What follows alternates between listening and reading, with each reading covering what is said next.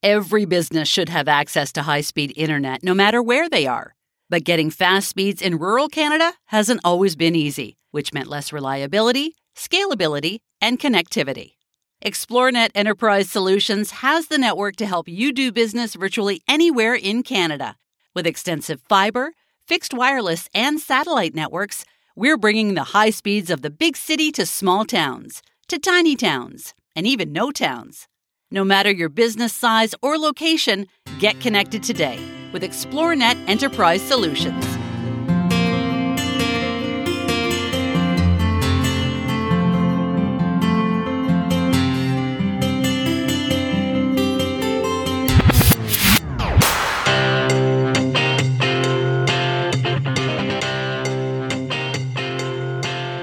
Are you ready to clear a new path? Welcome to Clearing a New Path podcast, a space for the underrepresented voices of women entrepreneurs in rural Canada. I'm your host, Shauna Ray. Each episode, guests will speak authentic truth because it's the truth that connects us. Each one inspires us all to take up space within our own communities and within the business world, reminding us that each path can be messy and unique. Join us on the journey, clearing a new path.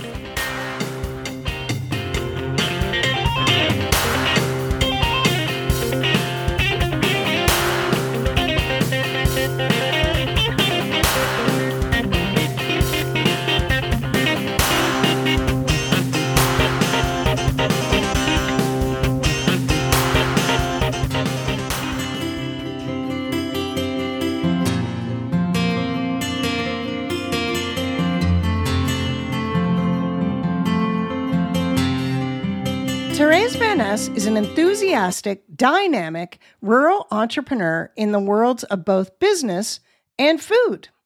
Therese is the president and chief people leader of Ladder HR Solutions, Inc. She's a human resources executive with 25 years of experience on a mission to instill innovative people practices and processes in dynamic, high-growth companies before people problems become unwieldy. Passionate about creating change in the HR function, Therese also mentors newly minted HR professionals.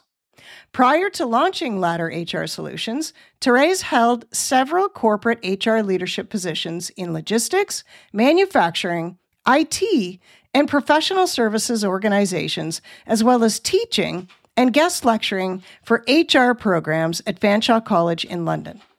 Therese graduated from the University of Toronto's Rotman School of Business with the Advanced Diploma in Human Resources Management.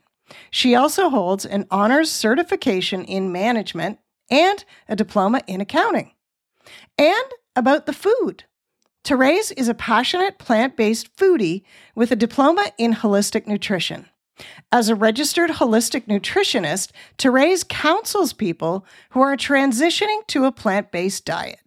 She also runs a 7-day plant-powered cleanse program and teaches dairy-free cheese making from her home kitchen. She's a bit nerdy about being vegan. From being a former co-owner of a large yoga studio to making food for sale in her commercial kitchen and teaching people to grow their own food, Therese demonstrates a wide range of interest and capabilities in the field of holistic health. Therese graduated from the Canadian School of Natural Nutrition in 2009 with a diploma in holistic nutrition. Okay, Therese, where do you hail from? Where in rural or remote Canada are you? Well, Shauna, I am about 2 hours west of Toronto in southwestern Ontario on a small acreage, not even an acre. We have 8/10 of an acre that we farm. Farm is not the right word. It's our homestead in southwestern Ontario. Fabulous. Well, you hinted a little bit about some of the work that you do. You wear 2 hats, and I'm going to ask a really big question to start things off. How did your professional and personal life, maybe together, evolve to you being a two-time entrepreneur, a double entrepreneur at present? That's a great question. And it's a little bit interesting because 15 years ago, even 20 years ago, 15 years ago even, if you had told me I was going to be an entrepreneurial soul, I would have laughed and thought, why do I want to do that? I was attached to the paycheck that came to me regularly. So it's kind of an interesting journey. I started out of high school, and I'm going way, way back here, but just for a quick minute. I was that soul in high school who was bored. So I didn't do post-secondary education at the time. I became a waitress. I loved it. I waited tables. I was a server. I had fabulous experiences doing that. We did that in Southwestern Ontario in Strathroy, actually. But at some point, actually, an old boyfriend's mother called me and said, "Hey, Trace, can you speak French?" I said, "Well, of course." She said, "Well, come on in and talk to my VP. He needs a French secretary." And I said, "Well, I can't type." And she said, "Well, that's okay." So they hired me. And I didn't know how to type, but I learned to type. Right. And so that kind of launched me into, well, wow, maybe I should be working in an office. So I worked there for a couple of years before I realized, since I speak French, probably I could be making more than minimum wage. So I started to look in the papers and I found an ad that said bilingual bookkeeper wanted. So I called them up back in the day and said, "Well, you know what? I know nothing about bookkeeping, but I'm bilingual." They said, "Hey, come on in for an interview." So I came in and they hired me and they taught me bookkeeping. From there, I went on to earn a diploma in accounting and then went on to do my CGA. I did not finish my CGA. I got to about my 4th level and then realized as I was sitting in an office crunching numbers and splitting shares off for a new company that we were creating, that, boy, the people out there were having way more fun than I was having. So I thought, I don't want to do this. And the company that I was with at the time, they had grown substantially. So I kind of knocked on the owner's door and said, "Hey, you know what? I really want to do this anymore. I want to do your HR." And they're like, No. You're good at that. You keep doing it." And I'm like, okay. Waited about another month and came back to them and said, No. I'm not going to do this anymore. I would like to do HR. So they sent me to school and I learned HR. I was very fortunate, and I was with a very fast-moving, dynamic, leading-edge company that allowed me to create an HR department for them, that allowed me to use all the best practices I was reading about, that I was understanding about. And so that's kind of how I got my start in HR. I mean, there was a lot in between there with accounting and whatnot. And then I guess I was there about 9 years, and there was a hiccup in my work. And I thought, you know what, maybe I want to do something different. So I went to school, did a 2-year program in nutrition. A 1-year program in nutrition, and ended up being a registered holistic nutritionist. And this is where people always ask, well, why? Why did you choose nutrition? Well, I had read an article in the paper back in the days when I was actually reading paper, right around 1999. And it was about how a certain food product affected the body. And I thought, that can't be. What I eat is what I eat. But I was having some issues at the time, so the product out of my body. And lo and behold, didn't everything change completely? So I thought, well, that's crazy. So then I did a little more reading and took a few more things out of my diet, and did a little more reading and took a few things out of my diet. And then I thought, oh my gosh, I need to go to school to get some letters behind my name, because at this point, I'm really excited to tell the world what I'd learned. So I became whole food plant-based right around that time, about 20 years ago. We went vegetarian first and then slowly moved into being vegan. But during that transition is when I went to school and became a plant-based nutritionist. So then I was co-owner of a yoga studio health center. Wow. And I was consulting in HR in the city of London. So I had sort of these 2 big balls I was juggling. Pulled out of HR for a little while because I thought, no, I want to do nutrition. Turns out, it's kind of hard to earn a living in nutrition. So came back to HR, left nutrition on its side, kind of, for about 10 years. But then, you get to an age where the body starts doing different things and you get reinterested in nutrition. So I got reinterested in it, we started a company called Milcor, Milcoeur, which translated means 1,000 hearts. It's a wellness company. So my husband and I partner in this wellness company. I do plant-based nutrition classes. I help people transition to plant-based diets. And I do something that's really necessary in this world, which is a dairy-free cheese class.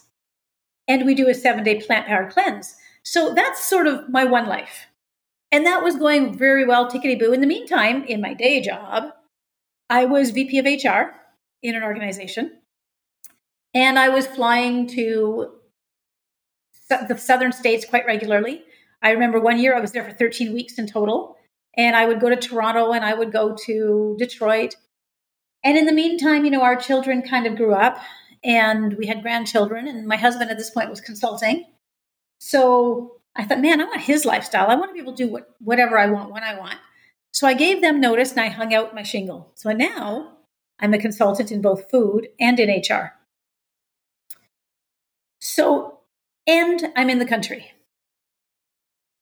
meaning the countryside. So here's the funny thing. So we talk about, rural women entrepreneurship.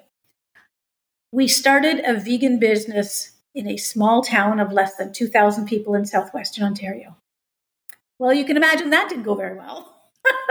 We're in the middle of farmland. We've got dairy around us. We've got chickens around us. And we're over here going, hey, look at us. We're plant-based. And everybody's like, yeah, okay. Oh, gosh. So that was a fun experience. We just sort of dwindled that down to the point where we're just doing 7-day plant-powered cleanses now. And that works because everybody understands the reality of resetting your body every once in a while. So that's fine. That business is rolling. We had joined the Chamber of Commerce in our nearby community. And again, not a lot of interest. So when I jumped into HR, I thought, all right, I'm going to go back and I'm going to do the same thing. So I was working out of my home. I had one employee pretty much right away. Joined the small town Chamber of Commerce and had the same experience, only with a mainstream type business.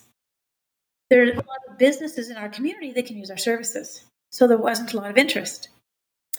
So that's when I moved my business to London. So, when we talk about struggles and situations about rural entrepreneurism, oftentimes we find we have to move our businesses just to get the people in the door, to find the right market. And for me, it was finding the right market. And interestingly enough, now I have a gazillion rural clients, but my business location is smack dab in London, Ontario. So I don't know what happened in that period. I don't really know what happened in that period. So my day business is this, Ladder HR Solutions, where we solve people problems essentially. But I'm speaking to you right now out of my home because there's nobody in the office today because it's beautiful outside, and we have very much a flexible work environment where you can choose to come to the office if you want to, or you can work from home. And during the summer, I tell my team that, you know what, I generally work from home because even just prior to this interview, I was out in the garden. So aside from Milcor, then we have this micro vegan homestead that we're building into something that in the next couple of years will be an education center for city folk who want to know how to grow their own food. But in order to do that, I need to be home. So I was out in the garden at 6:00 this morning and then went for a bike ride and then went back to the garden and then came in and started up, my team huddle for the day that we have to do, that we choose to do, we don't have to do. And then I had a meeting and then I rushed out to the garden for about 20 minutes and then I came back. So this is my life now. I have managed, because of where I live and because of what I do, to integrate my very mainstream human resources business with my micro vegan homestead and my plant-based business. So this is like complete remote work-life integration. Did I answer your question? I think I answered your question. Oh my gosh. Yes. Yes. I have so many questions though. So the first question I have, and it's a really simple one. What was the very first thing that you removed from your diet when you started to realize you wanted to be vegetarian and then eventually vegan? Because you said, I removed one thing from my body and then, oh, lo and behold, I started to remove others. So what was that one item? It was chicken. It was conventional chicken. So when I removed conventional chicken from my diet, so we have 5 kids between us, and several of them were living with us. So we removed conventional chicken, put in organic chicken, and 95% of the symptoms I was experiencing went away. And I didn't even really connect it. So it happened. I did that for 3 months. And then I'm like, oh my gosh. But then, when you're feeding that many children, several of them boys, they got very expensive. So I put conventional chicken back in our diet. All of my symptoms were back in a snap within a week. So then we removed it again and just decided we're just not going to eat chicken. And that was that one thing that led me to start to research how food affects the body. And slowly, but very quickly, we became vegetarian. And then very slowly over the next 4 years, we became vegan, and no turning back. And I can tell you without a shadow of a doubt, I'm healthier now at 58 than I was at 39. 100%. You're not the first person that's told me something like that. And I'm sure you're not the only person that you've ever met, right? Like, I mean, that is why you do what you do is because you see the value in transforming your body and your health with what you put in it. What about remote work? So were you a proponent of remote work before the pandemic, or did the pandemic kind of force your hand and you think, wow, this can really work, and this is a catalyst to my perfect life, or close to perfect life? I'm going to kind of mix it up with the answer, because I'm a huge proponent of the fact that when you're in the same room with someone, you feel the energy, you become more collaborative and more creative. I'm also a huge proponent of work from home because I think when you have the right team, like I do, there is no issue. So, and I've always been a much bigger proponent over sort of the overarching umbrella is to have a work-life balance. And we require so much of our employees these days that then to turn around and ask them to drive a half hour back and forth to work when we don't have to anymore, when we understand. And with today's fuel prices, just doesn't make sense. So beforehand, I was in one of my organizations. I used to let my team work from home 1 day a week. And let's just say that upper management didn't like that, because our team was the only team in the entire organization who could do that. So they kept telling me I had to stop that. And I kept saying no.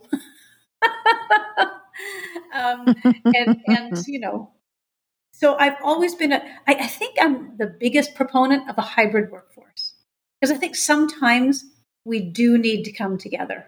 So for example, we have monthly team huddles and everyone tries to come in, and what explodes from those huddles is so much more powerful than what we can do virtually.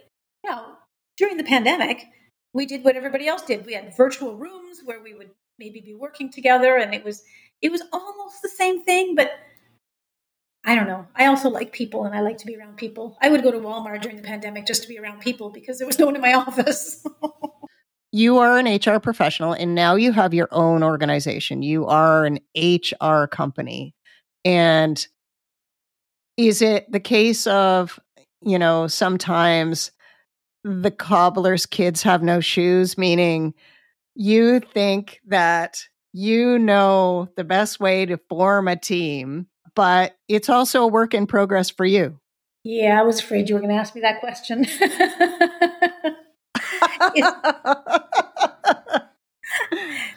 It's a little bit of both. So it's really eye-opening to have 10 employees and to be responsible for 10 employees or more. I think I have more than that now. And there was a huge shift I had to make. So when I was the VP of HR in a 300-person company, I didn't fully integrate the advice didn't fully understand why the senior, like the C-suite and the senior leadership, the owners, couldn't fully integrate the advice I was giving. Well, now I can.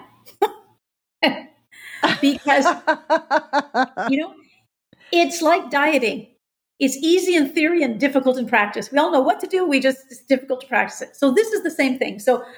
But I recognized early on that in order for Ladder HR to be successful, and for me to be successful, and to build a team, and to have a team that really wants to work together, I need to walk my talk. So we have been walking our talk. And we've created an organization where I don't have any more rights than anyone else. So what does that mean? That means that everybody gets unlimited vacation time, not unlimited vacation pay, because, we're not that big yet, but everybody gets unlimited vacation time. We've built an organization where there's a very, very strong bond of trust, which is why we can do this.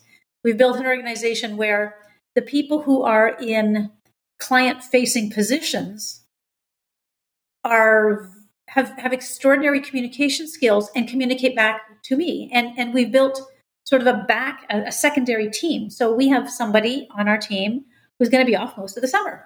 And we've known that since March. So in March, we started chatting with the client, and we've put in the summer team for all of her clients, fully understanding that they'll come out in September and then they'll go on and do something else. Also understanding, though, because we've built this kind of organization, she's always going to be available if crisis happens. There will be a text or a phone call, and she will come to the table, because that's the kind of team we've built. Having said that, unless someone's building's burning down, we're not calling. Right? There's a boundary to be respected. I love that. And that has taken, I'm sure, lots of trial and error, like you say. Now, I love that you are vulnerable about the fact that you can say, you've learned a lot through your own experience as an entrepreneur. Owning your own company is different than running an HR department. It's actually two jobs, really. Like, you're running an HR department, you're also running a company, and you have the other company in your home that you're also running. That's, those are a lot of balls in the air, but it sounds like, and maybe I'm wrong, that's kind of the way you work best, is having lots of things to keep you interested. You mentioned that now, when you have a physical space in a larger city, you have more rural clients. How do you explain that? Well, what happened is we have a very strong strategic alliance with a consultant who has a lot of rural clients and brings us in. I think it was not by chance. I mean, we've known each other for a very long time. And then when I hung out my shingle, we started chatting about how we could support one another.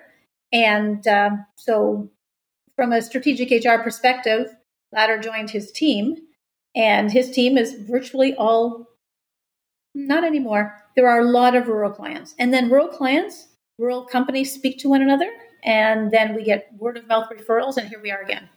Do you think that rural entrepreneurs have unique needs? In the area of recruitment, 100%. And in the area of work-life balance, absolutely, because it is very difficult to get people, to hire people to work in a rural organization, because most of your team is still coming from the larger cities. That's where you're competing for employees. So when you're rural, my experience has been that you want people to fit your culture. So you're bringing in people from the city into your country culture. And of course, you started there in the country. Therefore, you had rural employees first and foremost, and then you bring in city employees, and sometimes it works, and sometimes there are hiccups. But the biggest issue when you get very remote, and by very remote, I'm not talking huge, I'm talking 40 minutes out of London. You get 40 minutes out of London, it's very, very difficult to hire talent, to hire people who will come drive that far, specifically in this new hybrid workforce, work from home type of workplace. Yeah, I think that is what people are looking for. Young people, I think, specifically in any kind of technology-based skill set, folks are so used to being able to go anywhere they want and having the world at their feet, basically. Like, people are courting folks who have a technology mindset, or skill set rather. You're competing with really big companies to get those folks. And if you don't provide a really great work-life balance in a remote workforce, that's got to be a really tall order for any rural community or rural business. It is. And there's a little bit more to it even. Even those businesses that can't have a remote workforce, like construction businesses. So now your head office is half an hour outside of London. You're competing for talent that's all in London because the rural workforce isn't strong enough to support a growing company sometimes. And you're asking these people to drive to your location. So a lot of it too, though, Shauna, is about marketing, because what sometimes it's difficult to get candidates, even though they don't understand that, you know what, you may not have to drive to the rural location because the site that you're at is in London or just outside of London or on the other side of London, or heck, maybe it's in Toronto. Who knows? So sometimes it's not even a question of getting them to drive to the office every day. But I think that the marketing, the positioning of the ads and the recruitment philosophies need to change a little bit. We need to meet employees where they're at in any market and in any industry right now. We don't really have a choice. I've talked about this recently on another podcast about there is a huge drive by the federal government to increase targets. Well, they have lofty targets for immigration. And we know, however, that in some rural communities, many, I would venture to say, that's my opinion, many do not have the settlement services in place and the structural programs in order for rural businesses that are scaling to get skilled workers to come in and do what they need them to do. What are your thoughts on that? I mean, I imagine that can be an issue when you are recruiting folks for specific roles. I'm seeing a lot of the smaller communities have organizations like Community Futures. And those organizations are very helpful. So I would say that although the infrastructure maybe is not there to the level it needs to be yet, there are a lot of community members banding together in industry and in the support services to make it happen and to help the local businesses scale up. So, I mean, it's a little bit more of a challenge, yes, for sure.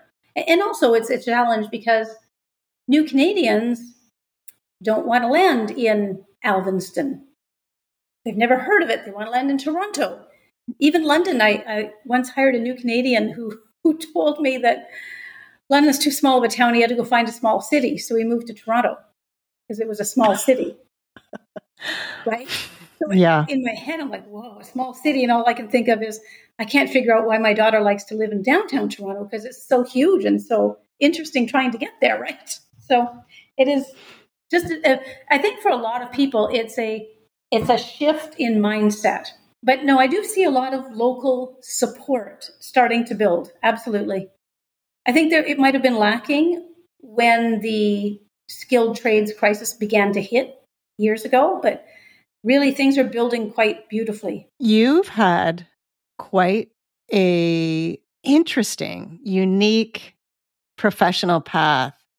Do you have another career in you that you are just dying to do? Interesting. So you know what? Once I'm in a career, I will set goals, but I have never had a goal to have a career. So this is going to sound a little bit odd, but for example, when I left high school, I was so tired of school that I didn't know what I wanted to do. So I became a waitress, then I worked in a store and just loved it. Didn't intend on having a career until my ex-boyfriend's mother called me and said, "Hey, you speak French, can you type?" And I said, no. Then the accounting career, and I'm not a full-fledged accountant. I didn't get that far. That also happened by happenstance because all I could think was, you know what? I can probably make more money because I can speak French because I am bilingual. And so then that happened. And so I just kind of bumped along in it. The HR happened just because I saw a need where I was. The nutrition happened because I felt changes in my body that I got so excited about. I needed to tell the world. And I thought that in order to tell the world, I had to have letters behind my name. So I'm not going to say no, but if it is, I don't know what it is yet. I don't know what it is yet. I mean, I've thought about, and I don't even believe I'm going to say this in a podcast, but I've thought about politics, maybe. Wow. Love it. Because I've helped on the campaign trail a couple times. And you know, there are some issues that I'm very passionate about that I don't think are being well served by our current government or any government we've had in power to date. So, and I'm a big proponent that I don't want to complain about it unless I'm willing to do something about it. So I don't complain about it. I talk about it in an educational and exploratory fashion, but I don't complain about it. So that's kind of been in the back of my head. But I don't know. We'll see. You talked about issues with the government and you talked about things that you're passionate about. Are there any guidelines with your organization? Because it's your own company, you get to make the rules. Yes, there's one. And I will tell you what it is. We will not work with any organization that kills animals or processes the raw material. I would love to work with all vegan companies, but that's just not realistic in Southwestern Ontario. So we'll work with companies that, use butter and dairy products. Even that, I hesitate to say that. We don't have any food industry clients other than a dairy-free cheese client. So we tend to stay away from those, and we tend to stay away from known heavy industrial polluters. See, this is what I love. I love this about you and your company and your values and your tenaciousness to work with the people that you believe share values. And that is commendable. No matter how you feel about food, the fact that you are willing to draw that line in the sand with your company and only attract people that feel the same way, the will to do that. I think it's really admirable. Well, thank you. I do want to clarify something, though. During the getting to know each other process for consultants to come on board, whether they come on board as employees or contractors, we talk about who I am because I am completely authentic in the workplace, and I have had people leave. I did scare one person away. I'm like, okay, well, that didn't work. All right, I guess not meant to be, right? So that happens. I don't have a company full of plant-based people, and I don't need to. I need to have a company full of people who respect my lifestyle and that I respect them. That's the key, because the reality is that for 40 years of my life, I ate meat, I ate animal products. I'd be very hypocritical to say, I don't like you because you do that. That's not who I am. But people who come into our organization need to respect the fact. So when we have company functions, they're plant-based, right? Sure. Yeah. So we talk about that. We also talk during the getting to know each other phase about the fact that I'm a big believer in manifestation. So I believe that I need to have a strategic plan for my organization, and I believe I need to have growth goals. And I believe that my team's goals need to cascade from my organizational goals. But I also believe that is augmented through manifestation. By putting out to the universe where I think we're going, and then letting the universe and our hard work bring it together. So I talk about that. And I think that's where I scared someone. They're like, oh, that's not my kind of company. And don't get me wrong, we're not all woohoo, and that's not what this is about. Yeah. But certainly there's an element of the law of attraction. There's an element of spirituality in our organization. Do we represent that way to clients? We do. They just don't know it. How we represent to clients is that we're kind and we're compassionate. The three really strong, solid values behind Ladder HR is compliance, because we're HR and everything has to be right. And our goal is to mitigate risk in any organization and help people problems. But then followed very, very strongly by compliance and caring, compassion and caring. So that trifecta, people who come into Ladder need to be 100% solid on this trifecta. And I mean, so far, so good. I'm so blessed to have the team members that are on board. They are fantastic. They're responsible. They're communicative. They're caring. They're kind. They're fun. We have loads of fun because you know what? We all work really hard. So if we're going to work really hard, we need to have the balance and have the real fun with it.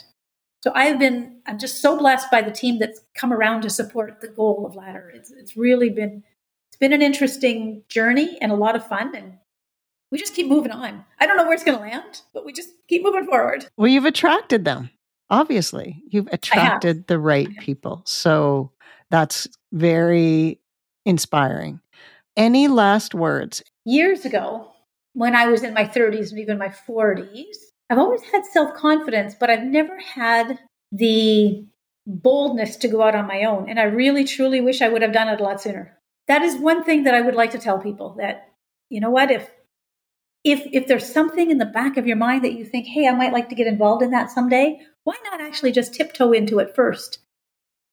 Just to get an idea to see if you're going to like it, you know? I think that's pretty much it. I am so excited to hear what you're going to do next.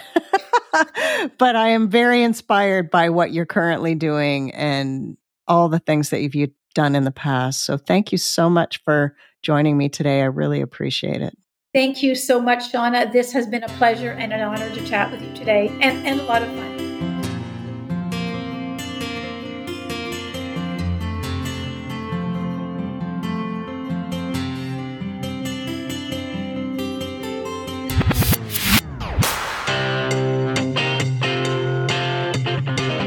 If you like this episode, please subscribe, rate it, and leave a review. It really helps others find us. Clearing a New Path podcast artwork is supported by the graphic design of Katie Wilhelm, and the music branding is by Imagina Dev Studios. The podcast is produced by Radar Media in Thames Centre, Ontario. It is the traditional territory of the Anishinaabe, Haudenosaunee, and Neutral peoples who once used this land as their traditional beaver hunting grounds. The First Nations communities closest to this studio are Chippewa of the Thames First Nation, Oneida Nation of the Thames, Munsee Delaware First Nation, and the Chippewas of Kettle and Stony Point. We will speak to many people across Turtle Island, and as a settler here, I'm committed to deepening understanding of Indigenous communities and reframing responsibilities to land and community. I am grateful to Mother Earth for the opportunity for love and connection, and to the spirits of the elders and the medicine people who still walk the earth. Until next time,